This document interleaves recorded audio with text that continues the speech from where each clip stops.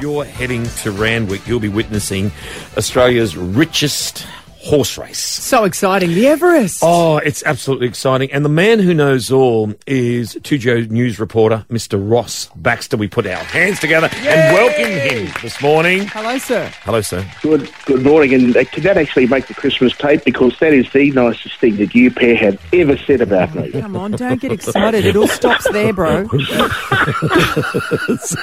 Sarah was saying former jockey, and I'm saying still current. I saw you ride in Bundy a couple of weeks ago. I don't know if you can count track work.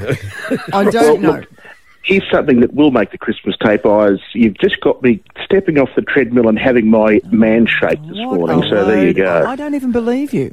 I don't believe you. Yeah. It's true. Look, you know, as you know, I'm a very svelte jockey, so I've got to keep up the weight down. Drinking a beer on a travelator is not considered health. A man shake on a I'll believe you when treadmill. you're in a towel, in a steam room and a sauna. Oh, now we're talking.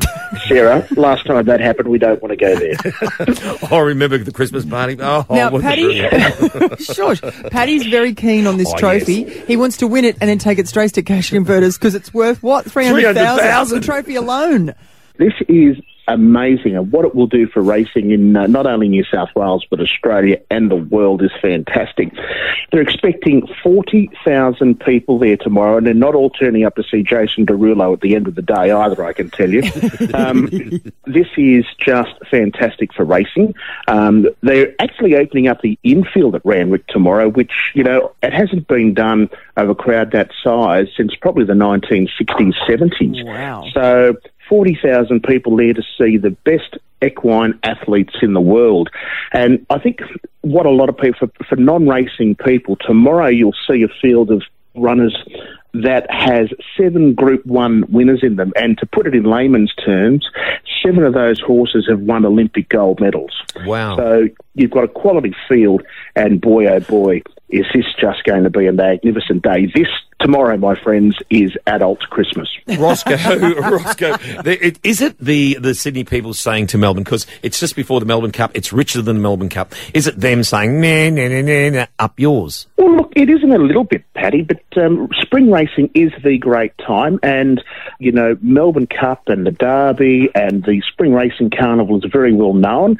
Sydney has a great autumn carnival, but racing in springtime is just the best, and we're actually now taking another race meeting to the world stage. So it's great for racing in general, for punters, for avid fans, and for us as owners too. I've been very lucky to arrive to the races there via helicopter. There's big talk. Paddy's very miffed. There are no helicopters left. Everyone's booked them. It's going to be chopper-tastic as people arrive, trying to outdo each other. The fashion's going to be crazy. That's without the race itself. I mean, it's a big day. It is a massive day. It'll be a hot day.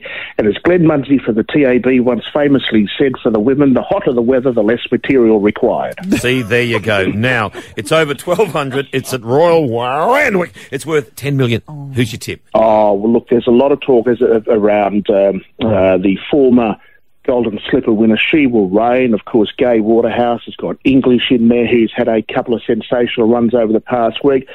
But I don't think you can go past the grey flash, Chautauqua. Red Zell will lead early and probably want to set the pace as they jump, but just watch for the grey flash coming from behind, and he's $5.50 at the moment, good value there. But look, I can't go past Chautauqua. I just think he is a great horse. The other one that we do need to watch out for is Hootson. It's at pretty big odds, and it's won the Magic Millions and won a couple of handy races recently.